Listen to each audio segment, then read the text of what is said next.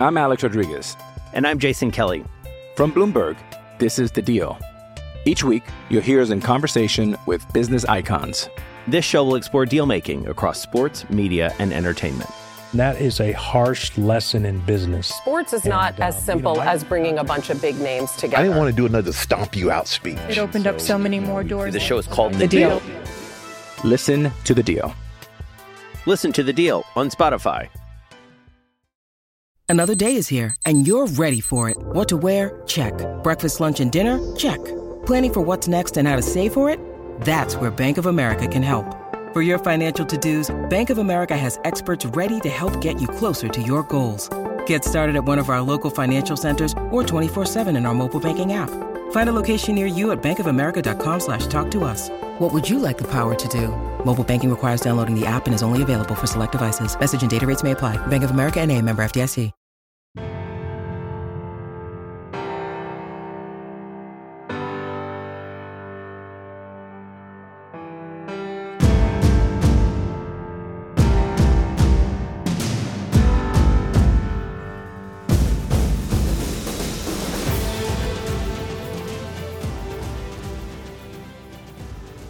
Welcome to the Coaching Coordinator Podcast. Today's podcast is with Nick Sheridan, who is now the offensive coordinator at Indiana. When he recorded this podcast, it was prior to the 2019 season when he was the tight ends coach, and he talked to us about preparing his position. There's a lot to learn from him as a teacher of the game and as a coach. I think you're going to enjoy this one, and it applies really to any position, though he is talking specifically tight ends here. Check out our new home for the podcast at coachingcoordinator.com and follow me on Twitter at Coach K. Grabowski. Enjoy the podcast. Welcome to the Coaching Coordinator Podcast and our series to prepare you for training camp. And joining me today is the tight ends coach at Indiana, Coach Nick Sheridan. Coach, it's great to have you here and talk ball with you. What you see on tape is a direct reflection of what you teach and how you teach. Video is important, but if you don't teach well, you're not going to like what you see on your video. First Down Playbook has been helping coaches teach better for 13 years. It allows you to present installs, playbooks, and practice cards in half the time with NFL quality.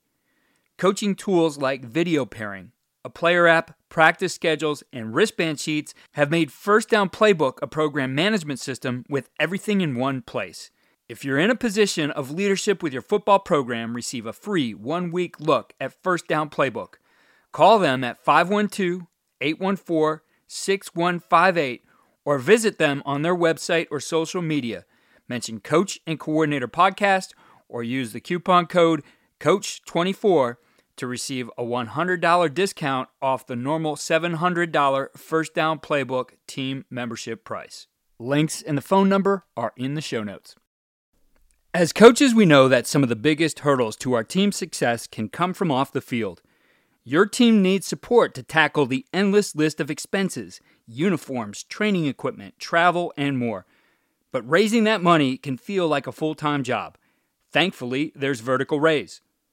Vertical Raise is the premier online fundraising platform using innovative technology to create the easiest and most efficient system available. Raise more money in less time with a local fundraising coach who works with your team every step of the way to customize the ideal fundraiser. With options for online donations, digital discount cards, premium product sales, and even spirit shops, Vertical Raise has top-of-the-line solutions for every fundraising style. To find out more, visit verticalraise.com and we'll get you connected with an exclusive offer on your first fundraiser. Yeah, thanks, Keith. I appreciate you asking me to come on and look forward to talk to you. Coach, before we get into some of these preseason topics here to help coaches, I do want to touch on your career to this point, really starting with probably a long time ago, having grown up the coach of a son, that I'm sure you've developed a love for this that really has driven you into the coaching profession. Talk to us a little bit about growing up the son of the coach and how that really has helped you progress in this profession. Yeah, I certainly feel fortunate to have been exposed to coaching in the sport of football at a young age. I mean, just at a base level, my dad's my hero. And so growing up, I always wanted to be like him. You know, I obviously looked up to the players that he coached and thought that they were, superhuman. But I thought the guys that used to yell at the players were cooler. So I've been fortunate, and I got a wonderful dad and I have a great relationship with him. And for as long as I can remember, I wanted to be just like him. And so I've been very fortunate that way. And, I knew at some point that my playing career was going to end.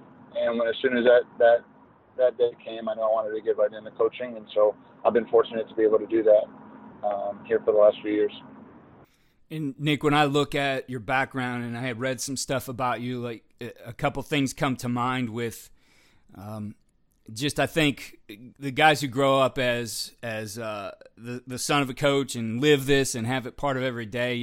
You walked on as a quarterback at Michigan, right? Yep. And you were committed to that. I mean, that is not an easy thing to do at the highest level there, to walk on and then to stick with it. You don't see that happen quite a bit, but that drive, I think, is what came through as I read about you. That drive to just be a part of this, to keep working the things that we grow up learning with our dads being on the sidelines. I think that's shined through, and I think that probably has been a big part of just you progressing through these early stages of your career.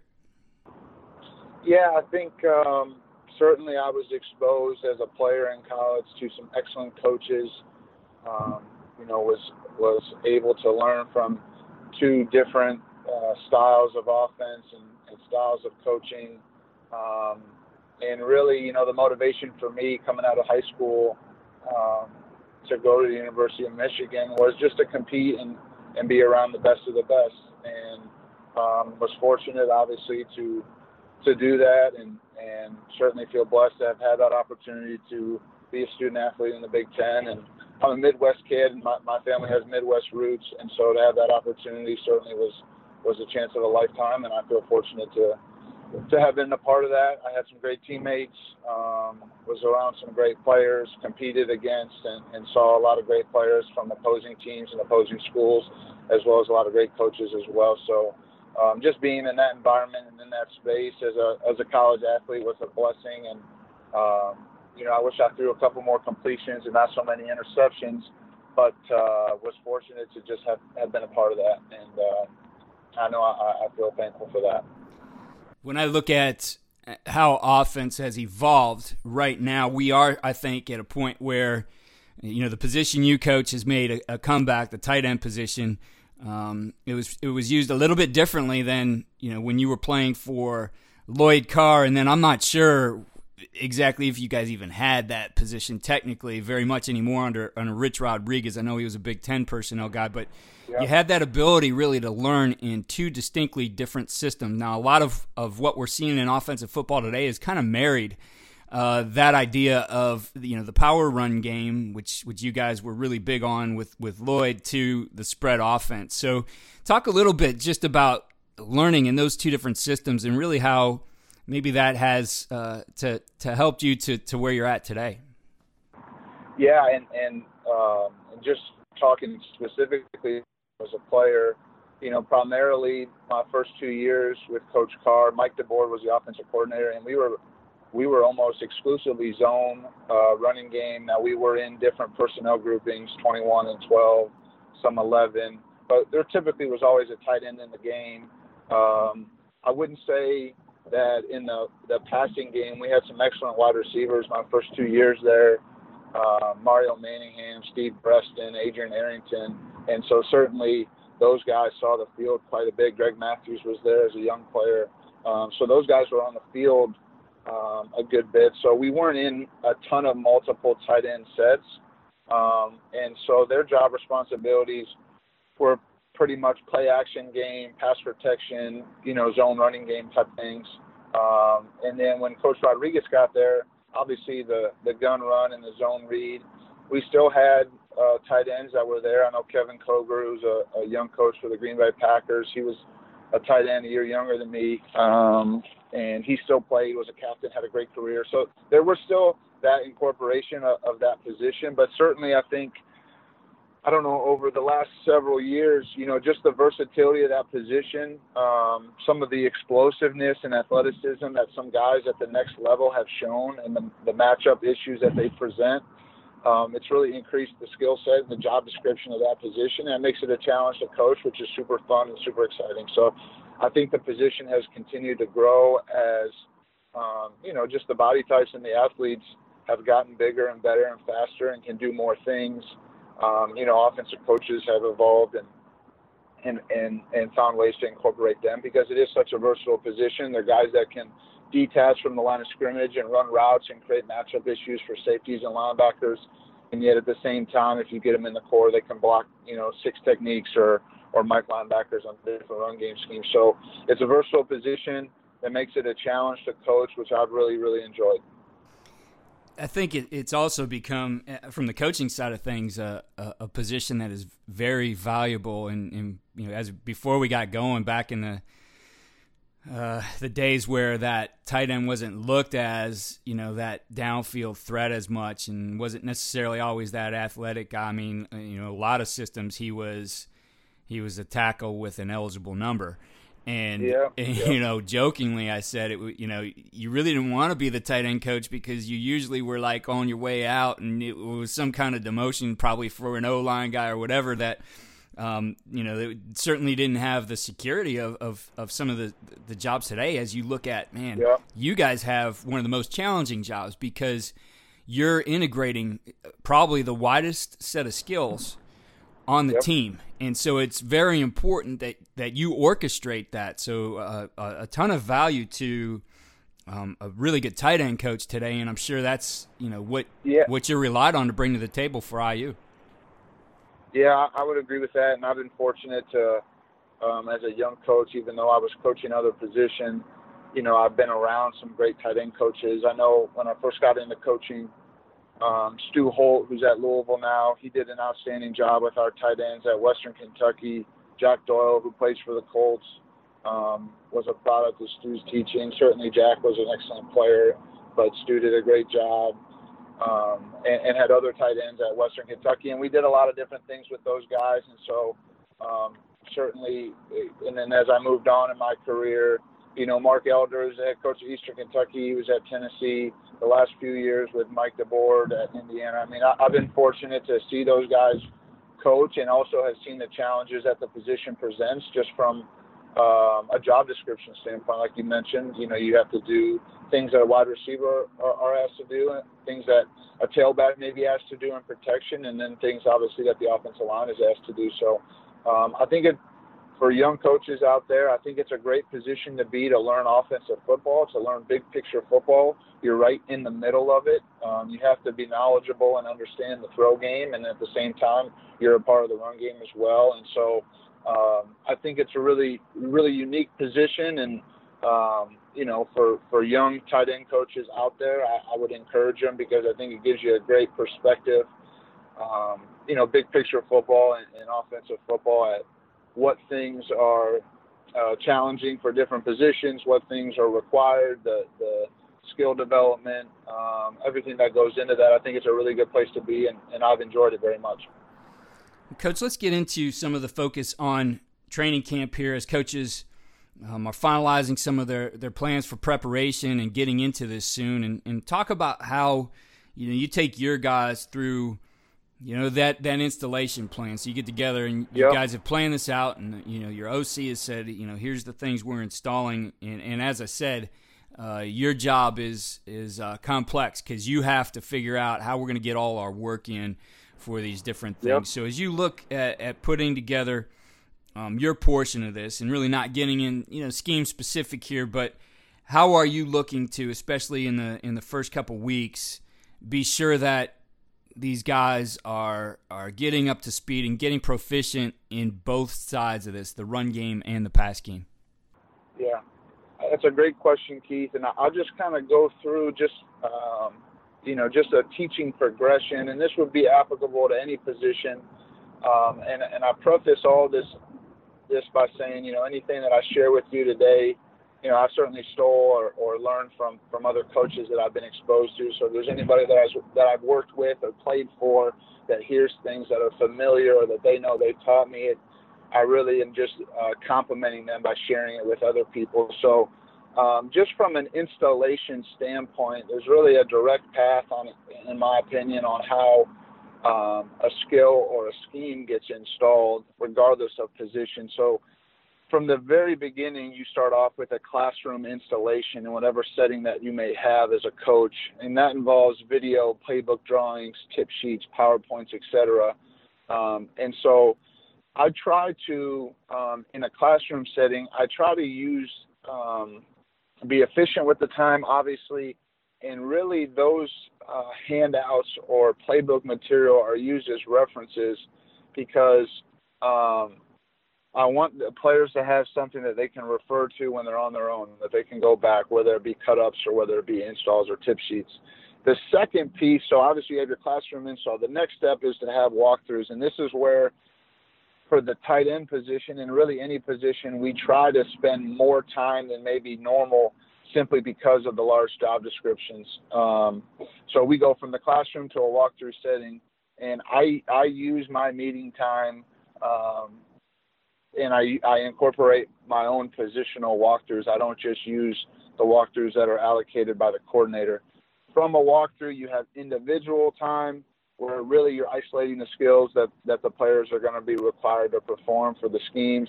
Then you go into group work, which would be inside drill, 7-on-7, half line, whatever that may be.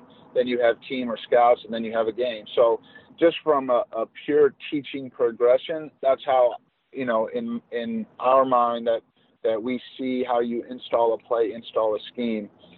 Just a couple notes about teaching in general, and you're just asking from an installation standpoint. I just give some thoughts to you and to the guys that are listening. I do believe that images are better than words and showing is better than telling. And so I do try to make a point to spend a lot of time finding and watching film clips that our players can see other players. Sometimes it may be NFL players. I know they love watching the guys that are the best in the world. If you can find schemes or techniques that those guys are using and you can show that to them, I think that is more powerful than you to simply try to explain it verbally. I do think that too much instruction can be worse than none. I think sometimes you can preach too much to them and you don't just show them what you're asking them to do, whether that be on a video clip or whether you use an upperclassman to demonstrate a technique. And so those are just some big picture things that we try to do at the position, as from a teaching standpoint and a teaching progression, just really a direct path on, okay, here's the scheme. This is how we're going to implement it to our players. And then just some general, teaching thoughts and philosophies on how you want to try to get your players to ultimately play their best and understand the skills that you're asking them to do. So I hope that answers the question. I just wanted to kind of give you a couple thoughts there and just on general teaching things. Yeah, absolutely. I do have a question on the show part and something you said with doing your own positional walkthroughs, because typically there's maybe a run game walkthrough or a pass game walkthrough, and then in a team walkthrough. So you kind of have that mentality. Usually the way guys do walkthroughs, it goes to the group periods and the team periods to do those. So talk to us a little bit about how you create that walkthrough for your guys, because I see a ton of value in you being able to, number one, control it, because when you have all the other positions, and usually in a run game it's going to be the O-line coach or the run game coordinator controlling it. You get to the pass game, that's it's right. The quarterback's guy or the OC controlling it. So how do you conduct those, and what kinds of things are you working on, and even just the setup? What's the visuals you're creating for these guys? Yeah, that's a great question. I think when coordinators are putting together walkthroughs, and Kalen DeBoer is outstanding and been phenomenal for us. They have a big picture thinking of how they feel like they need to develop the entire unit, and each position group has different things that they need.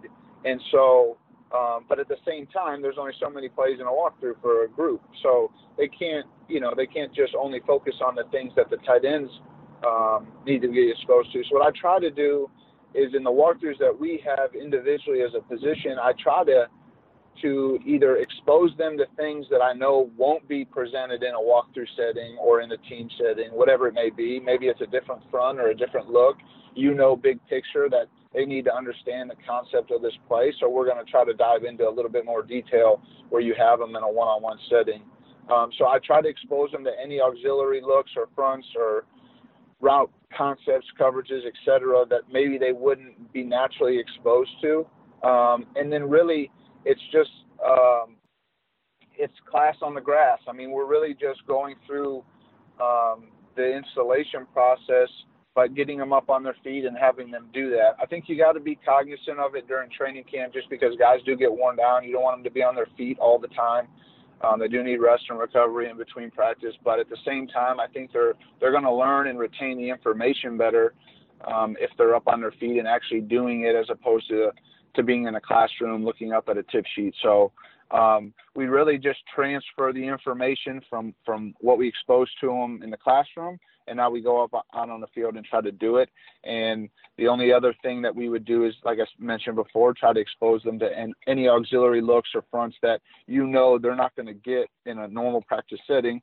So you want to make sure that they understand the full concept, because throughout the course of the year it's going to happen to them. So you're trying to make sure that the whole concept is taught and exposed to them.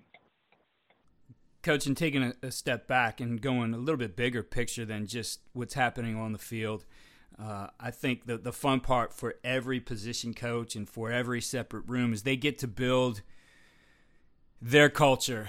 It certainly is going to feed into the main culture of the program and what the head coach has put together and what the offensive coordinator has put together for the entire unit. But as you look at building that culture within your group, what are those pillars that are the foundation of the work that the tight ends group is going to do? Yeah, I think I try as an assistant coach, I try my very best to try to echo the messages from the head coach. I think I would encourage, assistant coaches to do the same. I know you have your individual position group, but ultimately you want your culture to reflect the big picture culture of the team. When you start to have maybe too many deviations from the big picture, I think, you're sending not necessarily conflicting messages, but maybe too many messages to the player. So from the tight end position, I really tried my best to echo the culture that Coach Allen, has tried to instill with our players and has done, with our coaches and the entire program. And Coach sets that, and we emphasize that. I think big picture culture-wise, I look at culture as a way of life. This is how you're going to operate. And Coach Allen always talks about, culture is what you're pressured to do. What do you feel pressured to do on a day-to-day basis? And so the pillars that he has established, I simply echo that to the tight end position group. Coach talks about loving each other. He says LEO all the time. And really that's a byproduct of sacrifice. What are you willing to sacrifice for others? And we try to emphasize that with the tight ends. The second piece Coach talks about not caring who gets the credit. And certainly with the tight end position, it is an unselfish position. You're asked to do a lot of things. You're not always touching the ball, but you do have the opportunity to do it. And so, we want to support and be excited for the successes of everyone around us. And we don't care as long as Indiana University wins. We don't care who gets the credit. And then lastly, it's not about me just trying to create that unselfishness. So I don't, as a position coach, I don't try to create a culture that's any different than what the head coach is trying to instill. And Coach Allen has given that a lot of thought over many years of experience, both as a head coach, as a coordinator, as a position coach, and we full-heartedly believe in it. And I know as a position coach, we're just trying to echo those messages on a daily. From the culture standpoint, coaches set the standards, set the expectations for the players, and now it's just our job as coaches, and you're hoping player to player as well, just to hold people accountable to those standards and those expectations. So that's really what we do at the tight end position, and that's what we would encourage any position coach to do, is to to try to echo the culture that the head coach has set, because ultimately if everyone does that, all position groups, they do that together, then you're going to have one heck of a team that's all moving in the same direction. I've always been interested in the use of technology to make our jobs more effective, so I'm excited to continue sharing modern football technology with you here on the podcast. This innovative system leverages tendencies to improve self-scouting, game planning, and in-game decision-making at the speed of the game. Modern football stands out because it's a battle-tested platform used by teams at all levels, like 4-time national champion Bishop Gorman, the 5-time California state champion Folsom Bulldogs, 6-time Texas state champion Lake Travis, Cal football, and the CFL's Grey Cup champions, the Montreal Alouettes. So book a demo today to see why these teams trust modern football technology.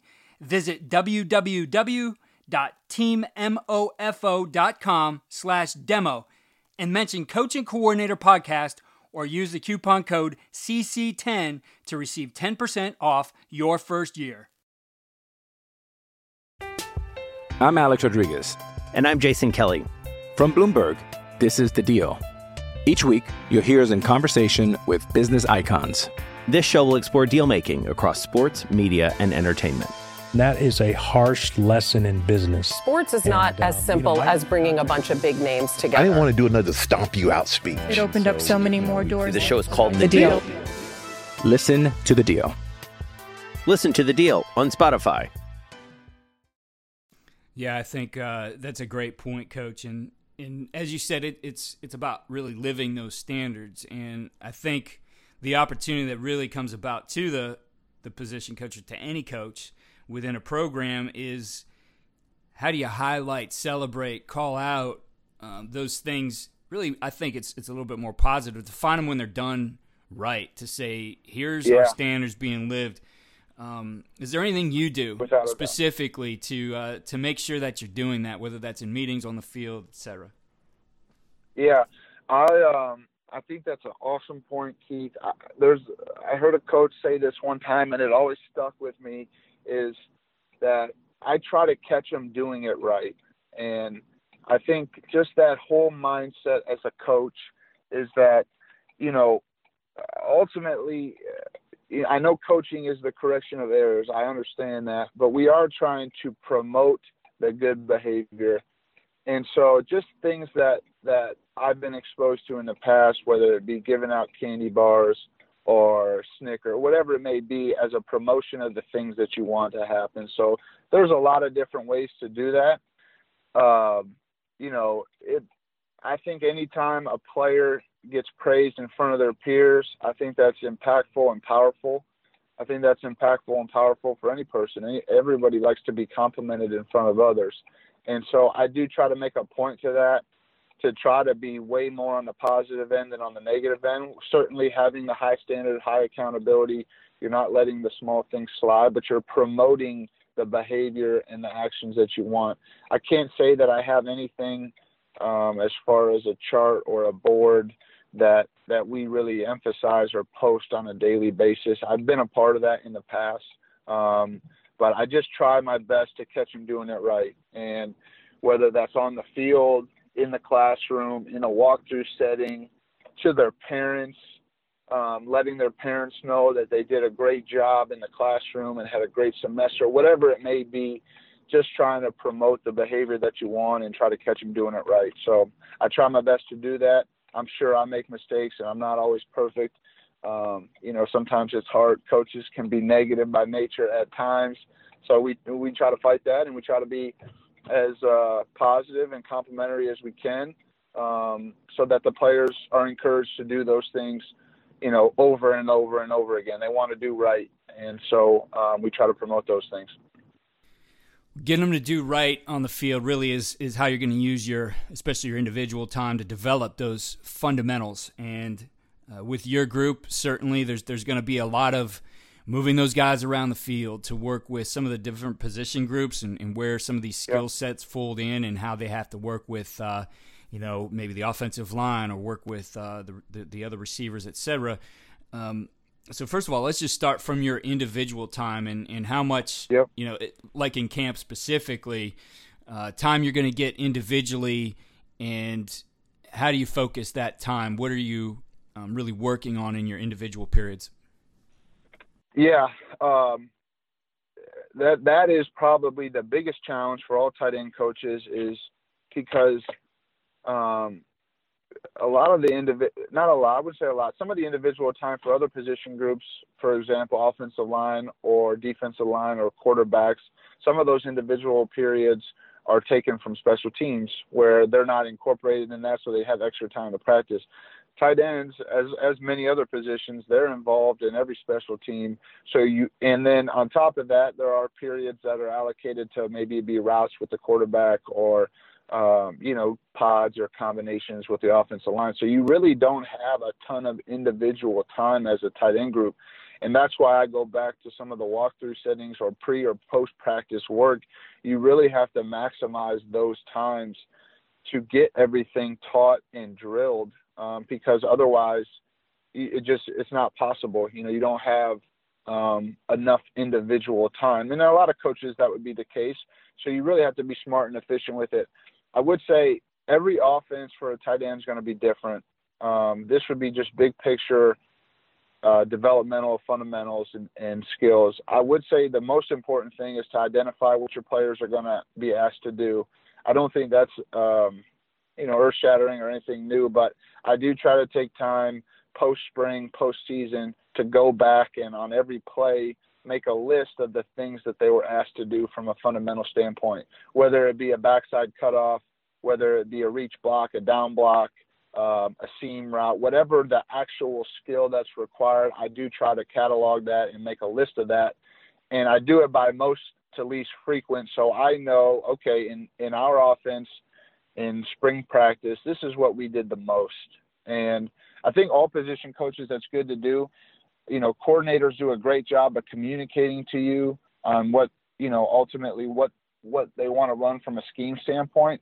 But, when coordinators go through a full season or a full spring and they're calling plays, you really get a clearer picture about exactly what your position is going to be asked to do based on the coordinator you're working for. So I try to do that. I identify the fundamentals and skills for each play on what we're going to do.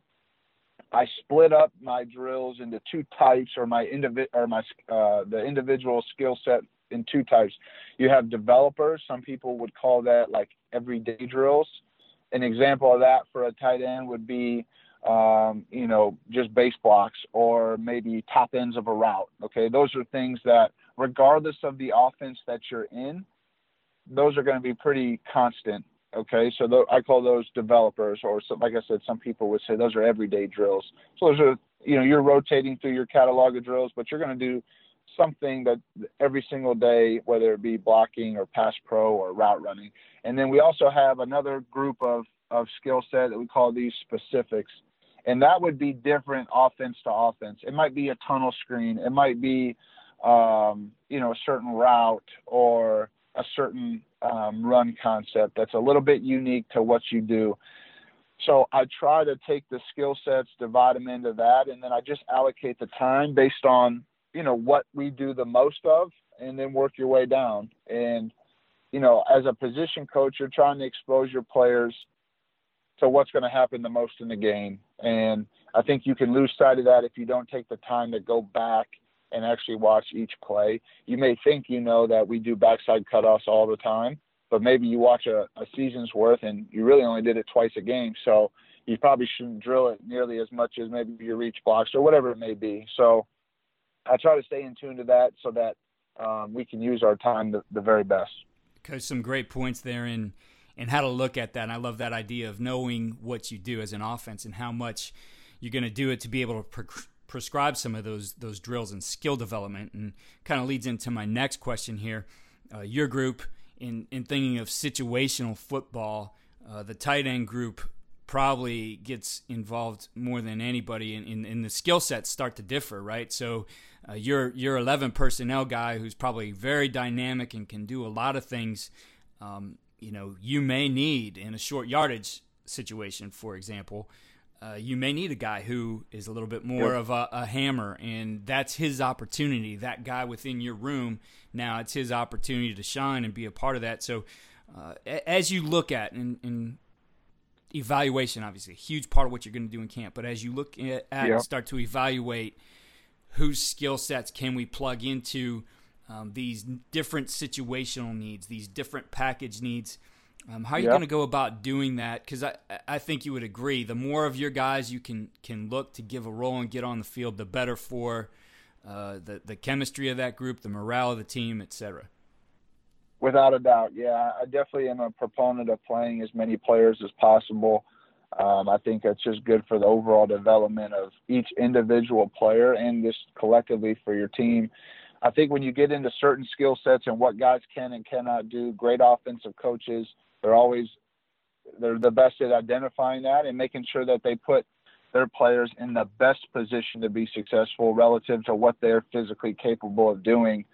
We try to big picture develop the tight end position from run blocking, pass protection, and route running.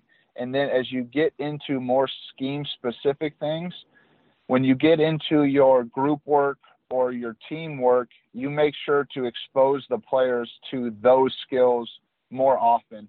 And more so than anything, when you're getting ready for a season, when you're in spring practice, I think you're trying to expose your players to everything because you never know. A kid that's a freshman that maybe is not the hammer that you described in short yardage, maybe by the time they're a junior, they do become that. And so you don't want to shortchange them on their big picture development. But when you're getting ready for a season, for those 12, 13, 14, 15 games, you know this guy's going to be asked to do this, maybe a little bit more than the other guy. When we get those team reps, you got to be mindful and be intentional on getting those players into those plays. And so, when the coordinator scripts practice, typically they have the quarterback in mind.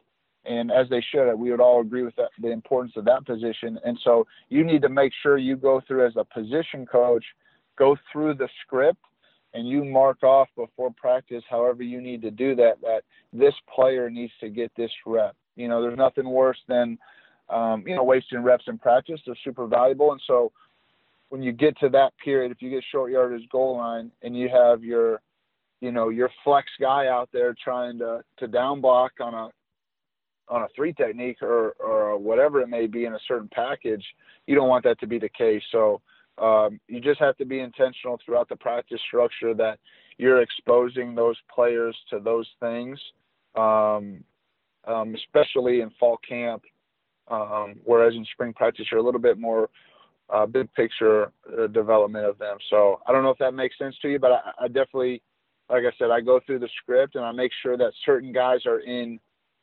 certain packages in place so that the guys that are going to run it in the game, they're getting the most reps of it throughout a practice camp.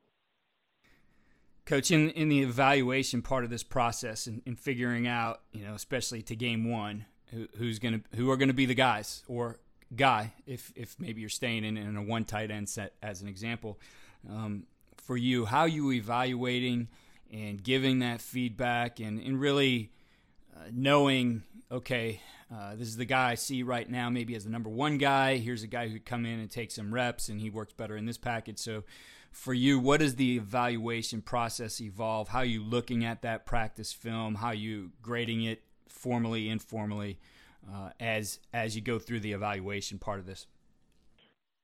Yeah, I think a couple things just on playing time in general. We do try to we explain to our players that the players control playing time and not the coaches. So we do try to we put the ownership on them that how they perform on a day-to-day basis is ultimately going to give coaches the faith and confidence to put them in the game. And then the other thing to that is just big picture. I try as a position coach to find the guys that are going to help us play, as opposed to the mentality of finding the guys that aren't. I think just from a mindset standpoint, we're trying to get as many guys ready to play as possible, and we're trying to be optimistic on who can help us, as opposed to trying to eliminate guys early on and say they can't help us, So just from a mindset standpoint as a coach, always looking to try to find roles and different things, because like I mentioned earlier, there's no substitute for experience. There's no substitute for getting into a game in front of 100,000 people and trying to block a future first-round draft pick. I mean, you can't simulate that in a practice setting. And so the more that you can let guys do that throughout their career incrementally, the better they're going to be. From a day-to-day standpoint, we're really looking at just straight performance. I have listened and learned a bunch of different grading techniques, different things that you may look for, whether it be footwork or hand placement or finish or whatever it may be. I really try to be simple, and it's really a thumbs up or a thumbs down. Did they do what you asked them to do on that play or not? Is it up to the standard that you have for a coach or not? And I just plus minus them. And I really, I do that for every play in practice. Just did they do well or not? Did they do what you asked them to do or not? And then you can look at those things from a grade standpoint to try to determine who, ultimately who you'd like to put out there. But other than that, I can't say, Keith, that there's a bunch of things. We try to get as many guys above the line and ready to play as possible. And as you mentioned before, with the different skill sets with tight ends, we try to find roles for guys. I think that'd be the case at all positions, what can they do as opposed to what can't they do, and try to get them in the game and allow them to do that. And I think morale on a team is always better the more guys that are playing. And so we try to encourage that. And as a position coach, you try to promote that to the coordinator. And ultimately, it's on the players to create trust and confidence amongst the head coach and the coordinator and the position coach that, you deserve to be in the game. And whether you're the first, second, third best at your position, you've busted your tail and done what we've asked you. We trust you to do the right thing. And in this package, in this role, you need to get in there. So I know it's a little bit of a long-winded answer. I don't have something specific like I look at mental errors, I look at certain things like that, but I really look at just a thumbs up, thumbs down on that particular play. Did you do what we asked you to the best of your ability, as hard and as long as you could? And if you did, you get a plus, and then you look at that at the end of the day and see, who's playing better. I think coaches have certain positions, maybe with quarterback, where you got completion percentage or turnover ratio. There's some more metric things that you can measure. I think most coaches would be able to tell you, who are the best guys at their position, whether they had a chart right, or, an objective way to look at it. But, I understand that it's sometimes, things to show your players so that they can understand, because every player thinks that they're the best and you want them to think that. And so to be able to show them, okay, here are the things that you struggle with. Here's where you had minuses. This is why Jimmy's playing over Joe right now in these reps in this role. These are the things you did well. This is what you need to improve on based on, the daily grade. I know players always want to know, what do I need to do, coach, to play more? And so you'd like to be able to tell them everything that I've corrected you on or minused you on every single day. Those are the things that I want you to get better at, so that's not a real difficult thing to figure out. You've been getting feedback on every single play from the beginning of spring practice to the conclusion of fall camp. And so there should be no gray area on where you stand and what are the things that, as a position coach, I want to see you improve on. Yeah, and I would agree with you. I mean, sure, there are those metric things in other positions, but having a system for feedback, however simple or complex it is, I think is very important for every coach. And there are those things you can go back through your season and get very analytical and look at things for the future that help you as a coach to figure out, okay, how do I better develop this guy? But that doesn't have to be the focus at this time of the year. So definitely appreciate that perspective and all the ideas that you've given us here today. You really packed in a lot of information into this 35 or 40-minute episode, and we certainly appreciate that. And my final question, Coach, is the one I ask of everybody as we wind this down is, looking at all the things you do, and you've grown up in this game, you've seen a lot of it, but if I were to say, Coach, what's the one thing you do or you focus on that really gives your guys the winning edge, what would that be? I would say what I try to do is love my players. That would be the one thing I try to do. And there's really nothing more than that. I try to love them and try to give them my time. And that's what I try to do, and hopefully that the players that I've been fortunate to coach and the guys that I currently coach, hopefully they would echo that. Coaches, you can follow Coach Sheridan on Twitter at @IUCoachSheridan. Please be sure to follow him and give him a shout out here, thanking him for his time. Coach, we do thank you for your time. I appreciate you being here on the podcast and look forward to talking to you in the future. Absolutely, Keith. Appreciate what you do, giving back to the game, and if I can help in the future, please don't hesitate. Thank you again for listening to the Coaching Coordinator Podcast. Please, if you are enjoying the podcast, head over to iTunes or Spotify and click 5-star for rate. If you have a minute, write a review. It really helps the podcast. Check out our new home for the Coaching Coordinator Podcast. That's at coachandcoordinator.com. And follow me on Twitter at Coach K. Grabowski.